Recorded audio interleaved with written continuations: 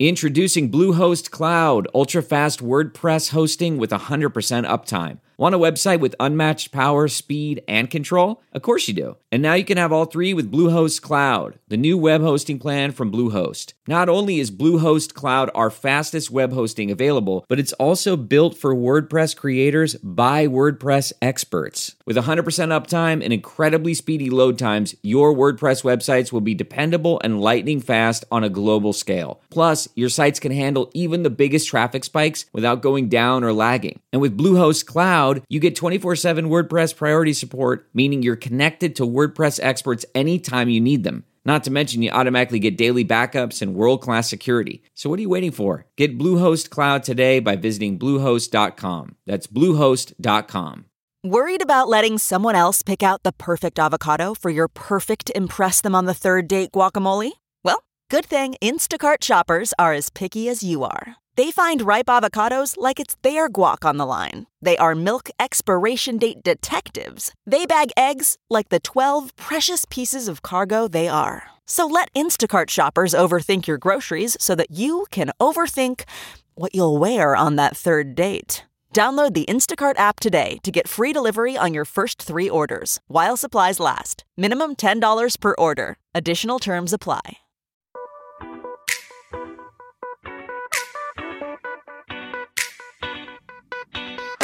This is the Hash Podcast. Stay informed with the latest on Bitcoin, ETH, the metaverse, Web3, and more, with stories that matter to the crypto world. All on the Hash for your ears. You're listening to the CoinDesk Podcast Network. Hello, happy Tuesday, and welcome to the Hash here on CoinDesk TV. It has been a wild one. We are back from consensus, back in our normal little worlds with so much chaos going on in the markets. I'm Zach Seward. We got Will Foxley, Jen Sanasi, and Wendy O. We're going to break it down for you today, starting off with Will. Will, take it away. Starting off with some bad news after a great weekend in Austin, Texas for consensus, and that is Coinbase is laying off about 18% of its staff, or 1,100 people. The exchange has hired about 5,000 so far, with even 1,000 hired last quarter, but it seems that they need to make some changes based on market sentiment. Brian Armstrong, the CEO of Coinbase, went on Twitter talking at this event saying that market sentiment has changed and that the exchange needs to make decisions that best fit the economic activity at the moment. He's saying after a 10-year bull run, we're probably going into a recession and Coinbase needs to be agile in the face of that.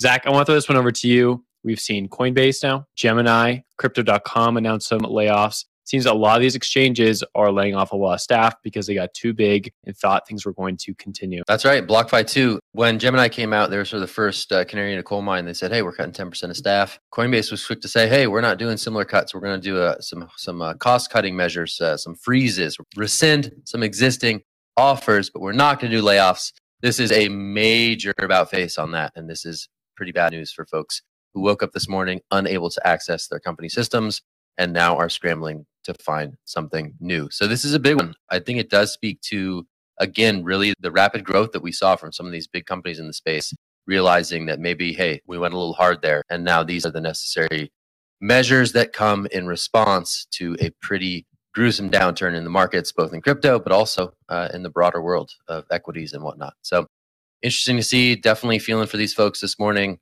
These are families, people who suddenly have to go find new things to do. Tossing it to you, Jen. Yeah, the fact that the communication around this was done over email felt so disheartening and so tone deaf. This is over 1,000 employees that are not going to have a livelihood, and the communication came solely by email. You would think that there would be some kind of internal communications. We spoke about how there seems to be a lack of proper internal communications at Coinbase last week when we were in consensus, and this just kind of solidifies that for me.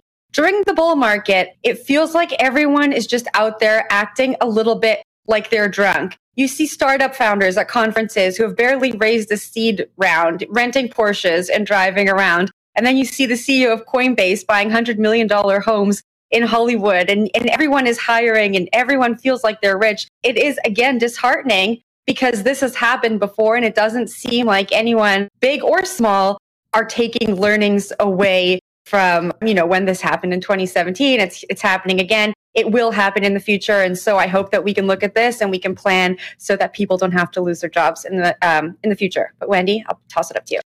So this is very problematic to me. And one of the reasons why it's problematic is obviously in the news, we see that Brian Armstrong did in fact buy, I believe it was $133 million home in Los Angeles, which is absolutely ridiculous. Because if you break that down, you can see what that cost, how that could have been used to maybe keep these employees on staff. Another very problematic thing for me personally is seeing these OG veterans in the space that know how crypto works. They know how market cycle works. These people are supposed to be smart in economics and understand how, market cycles and how all this works. And the fact that they weren't able to successfully plan and they're using this as an excuse, to me, that just doesn't sit right with me. Because when I think about crypto, when I think about Bitcoin, I feel like we're all trying to get away from these other third-party oppressive industries, but we're just kind of taking what we're comfortable with and we're making poor excuses for our bad behavior and just bring it into crypto. And it doesn't have to be this way. Me personally, I have been able to save enough to keep everybody on my payroll afloat through these next 2 years. So I'm not understanding why a small fish like myself could do it, but these big guys are having problems doing it. Yeah, I'll pick it up there. I think that people just get ahead of their skis, right? They think that things are going to continue. They think the casino lights can keep going on, but things drop fast and then they drop further than you expect them to go. So if you look at Coinbase, a lot of their revenue was pulled from exchange fees for tokens that are basically going to be worthless, if not already worthless at this point, right? They started listing a lot of assets that were just sort of out there. Nobody had heard of them. And that became a good portion of their revenue. Bitcoin, other things like that, obviously are still in their books, but there's a lot of options now. There's a lot of competitors. FTX overtook Coinbase in terms of volume last month in May for the first time. And so there's a lot of competitors out there. A lot of their product offerings are not as competitive as they used to be. And then you overhire. I think it just comes down to the nature of a corporation, right? You get really big, you start hiring a lot of people. Hiring managers are maybe not on top of things as much as they should be. Brian Armstrong isn't overlooking every single action item. It's a 5,000 person company, and then inertia takes its way, and you have to go through these cullings. It's extremely unfortunate, and it is bad management, but I think it is also part of just being a part of a corporation. Yeah, one last note there. Going to be watching closely on the competitive front. We heard, Binance CEO CZ go out there and say, hey, we're hiring. We heard FTX US CEO Brett Harrison say, hey, we're looking at these people who are laid off. I'm going to be watching whether or not those proclamations are walked back or if they ultimately follow suit and announce some cuts that we've seen from Coinbase, BlockFi, Crypto.com, and others. All right, let's change gears. We're going to regulatory land with Wendy. We do have to always talk about Mr. Gary, and I will leave it at that. But Gary Gensler warns about crypto lenders offering sky-high returns. So basically, he has been in power. He has been the SEC chief since April of 2021, which is actually a very controversial thing that occurred. A lot of people in crypto thought it was bullish because they thought, yay, Gary. But because he's been, in Ethereum, been in the ecosystem. But at the same time, there's a lot of people who weren't happy about it, weren't excited about it. But he basically says that he has had concerns over interest rate pledges. And considering that Bitcoin has plunged to its lowest level since December 2020, and we're currently trading at approximately $22,700. And we did get a swing wick low, I believe $20,000 later last night. But they're basically just talking about how unsafe crypto is. And I think that they're using this narrative of the volatility in the market, the things occurring with big players in the space to kind of really push and get their regulation in. Another tidbit of information here is he stated they're operating a little bit like banks. He said in remarks delivered virtually at the RFK Human Rights Compass Summer Investors Conference, I caution the public, which that's a reasonable thing to say. But at the same time, when you look at the stock market, when you look at the money printing, when you look at the credit card debt in the United States, a lot of people kind of flock from these traditional financial systems to crypto as a safe haven.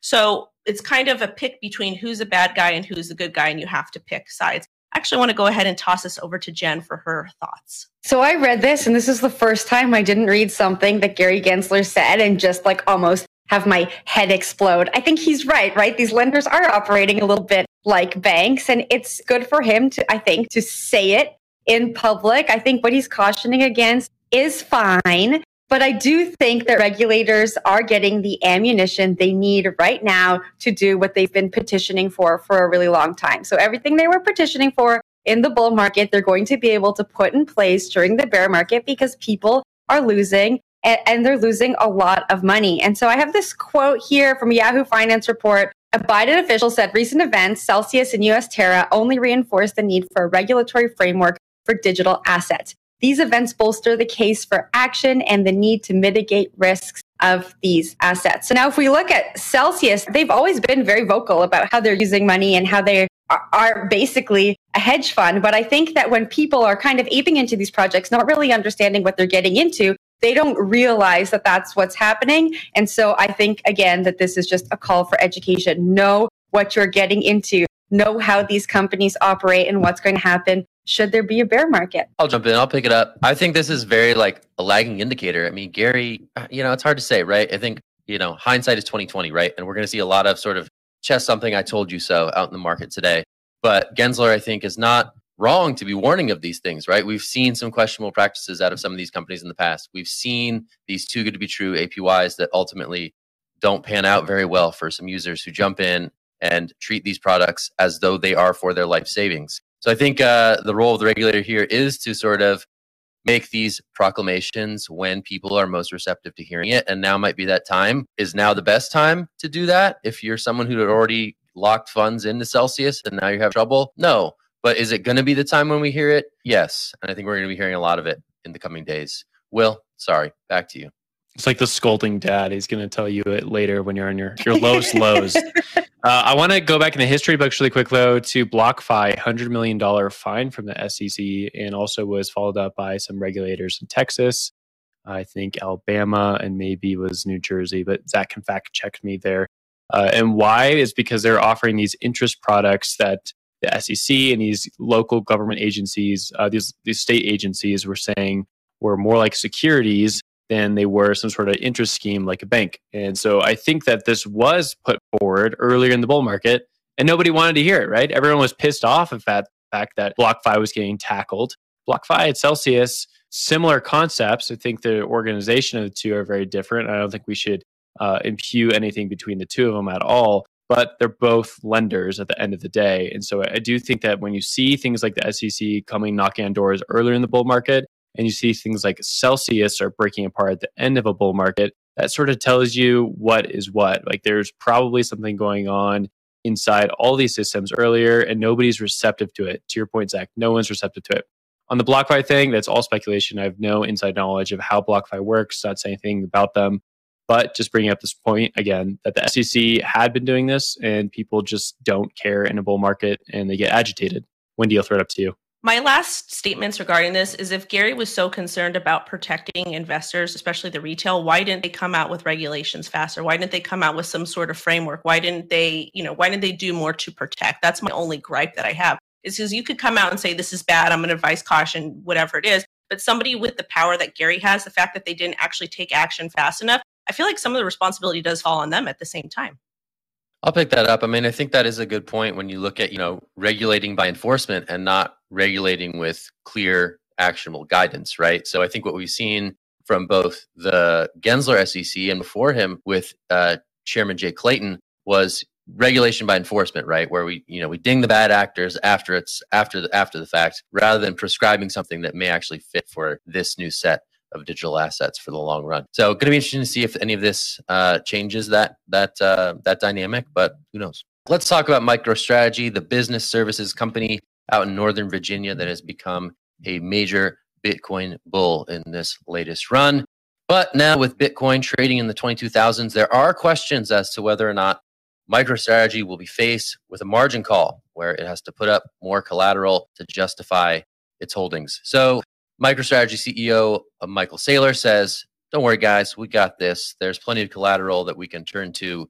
And also, we sort of devised this strategy where we can hodl through adversity in times such as this. So interesting to hear these conversations unfolding. We heard some reports not long ago from, I think, the MicroStrategy CFO outlining at what price point the potential margin call would come to pass. And I think it was around somewhere in the 21,000s. But Michael Saylor is out here defending his company's strategy in amassing a giant trove of Bitcoin. I'm going to toss this straight to Will for his thoughts on MicroStrategy here in this moment. What are you looking for as it relates to this story? Yeah, interesting point I found out this morning on Twitter. Shout out to Data Always, a nice Twitter account. Is that MicroStrategy's stock is actually at the same return point as it was when it first purchased Bitcoin, or prior to right when it purchased Bitcoin. So it's zero, right? It's flat. It went through this crazy up and down. It's been all over the place, tracking Bitcoin, mostly up for the last 2 years, but Since it first announced purchases of Bitcoin onto its balance sheet, its stock is flat. Turning point back to the story here, though, in terms of like the margin call, we've had two numbers floating around, right? We had the CFO, who I think is now has left MicroStrategy. I think it's ex-CFO. Yeah, former CFO said in a investor's call that the margin call was around $21,000 per Bitcoin. And then Michael Saylor later came out on a Twitter thread and said it was around $3,000 per coin, and that they had more than enough collateral, both in Bitcoin and other assets, to be able to back up that margin call. So two different story points. I actually want to go with Michael Saylor's take on this as a CEO. I'm assuming he knows the books a little bit better. Who knows what's up with the other point? Maybe it's like part of their book at that $22,000 level. I don't know. It's hard to say, right? It is interesting, though, at the very least, to say that like the largest Bitcoin holder in terms of like this corporation level stuff is facing headwinds they did not foresee. Not that long ago, they said that $21,000 per Bitcoin was not something they predicted. Did not foresee Bitcoin going to that low price level. And now we're having this conversation. Wendy, I want to throw it up to you. Okay, so as somebody who actively trades and who actively looks at the market, Wendy is exasperated. She is. I'm like, I'm getting the vapors. No, I just don't understand how you can talk in absolutes. The fact that you have so much capital and a lot of this is collateralized and you're telling people to mortgage their houses, to do all of these crazy things. And you're saying, and you're speaking in absolutes. That's not smart. That's just something you should not do. You should always have a bullish and a bearish scenario. I will say, I put out a tweet earlier saying that I do respect Michael Saylor to an extent, because he is like full on, I love Bitcoin, I'm buying more, I'm going to defend, I'm going to do whatever it takes, I'm going to protect Bitcoin at all costs. So that's admirable, but at the same time, there has been some sort of shady practices regarding, I'm going to, telling people to mortgage their houses, all of those types of crazy things.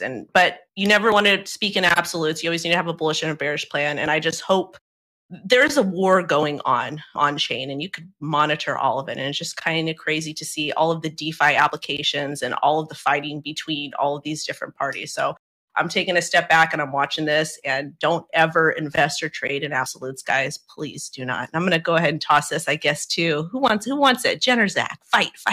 Who wants it? I can take it. Did Michael Saylor tell people to mortgage his house? I totally missed that. That is irresponsible. A bunch of people in my mentions have said, hey, Wendy, you shouldn't say that you respect Michael Saylor. And I'm like, I do. I respect his love for Bitcoin. I don't know, man. I'm taking a step back and I'm watching. Yeah, as the price started to plummet and it got closer and closer to that 21,000 number, Michael Saylor was the first person I thought about, sadly. Like, I probably should have thought about people who I actually know, but that was the first. I was like, 21,000. Oh my gosh, what's going to happen? And Will, to your point, I think that the CFO would have a better insight into what number they would have to hit to do a margin call over the CEO, but that's just... But it was at a later date. And we're seeing That's true. Just getting some info in right now that Gong Li is still with MicroStrategy. They're just not the president, not the CFO. So they're still with the firm. There we go. But we have two numbers. That's the thing, right? We got two numbers and they're both from two official sources and one came after the other. So I'm inclined to believe the second rather than the first, because sometimes you make a mistake, you need to correct it a little bit. But it's also hard to know. I'm just done hearing about MicroStrategy's Bitcoin strategy. I want to hear about their business strategy. What's the business? It's their NFT strategy. What are they doing in NFTs? Are they entering the metaverse? I'm just done talking about this Bitcoin thing. But Wendy, you have something to add. Maybe they're going to participate in Web 5. Is that the new thing that we're doing? Bitcoin is Web 5.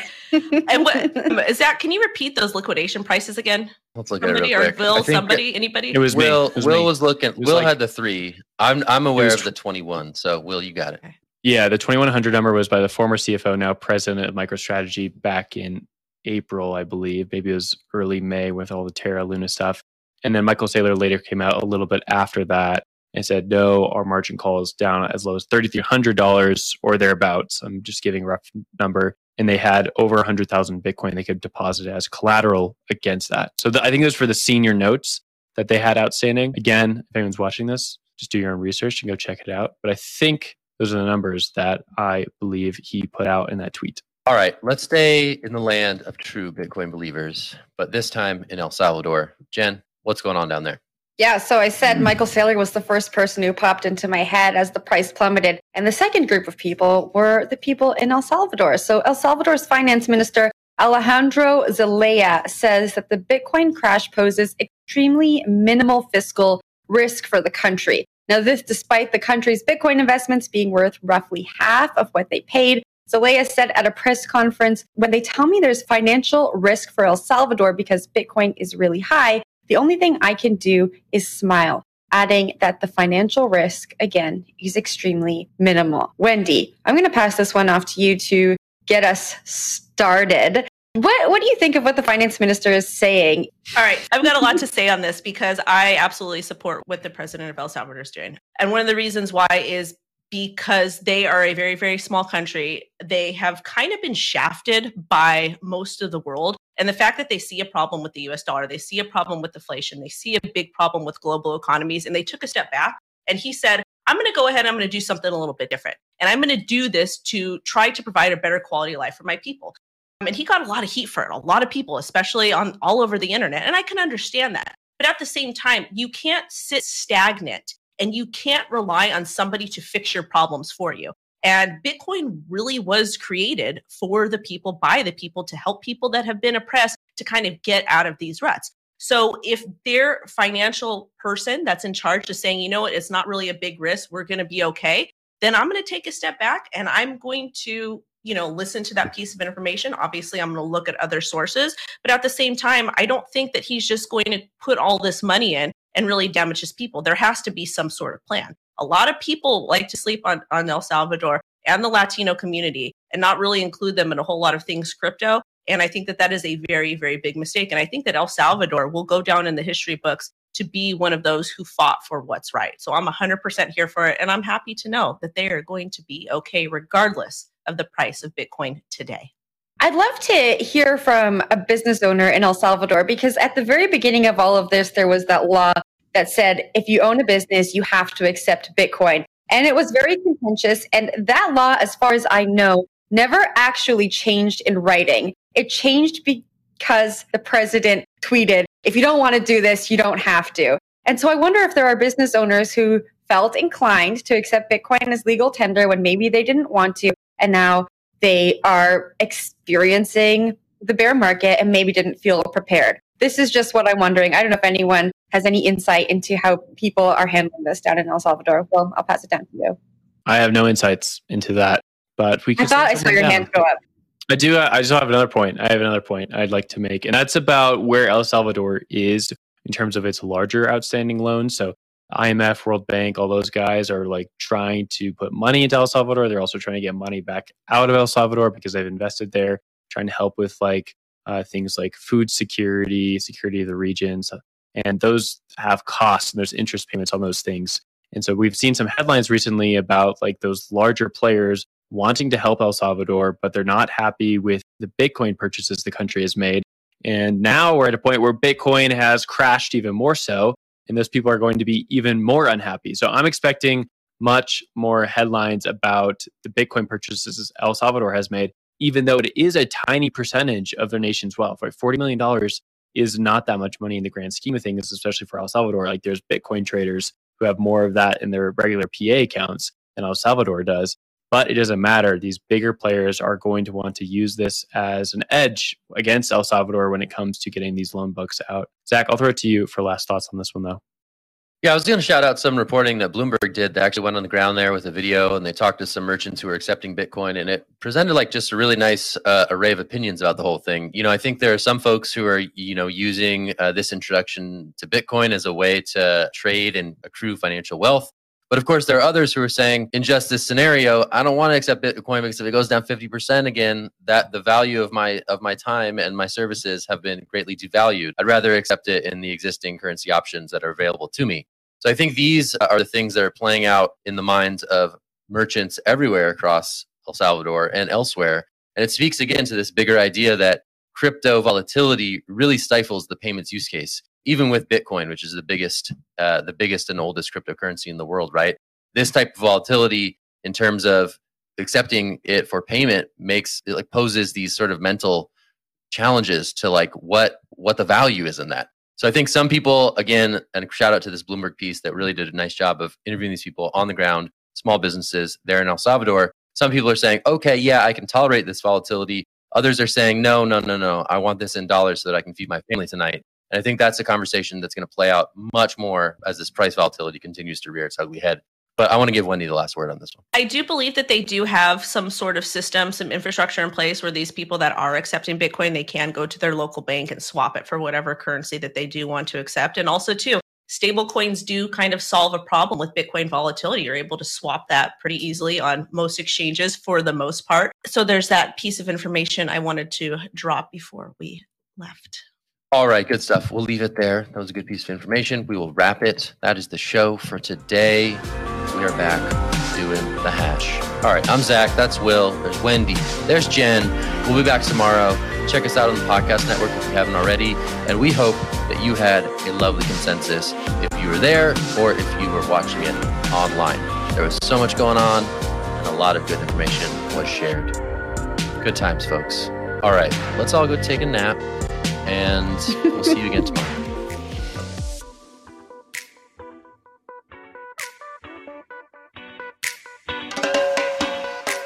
You've been listening to The Hash on the CoinDesk Podcast Network. We would like to hear from you, so if you have any questions or comments, please reach out to us at podcasts@coindesk.com, subject line, The Hash, or leave us a review on your favorite podcast player. Thanks for listening.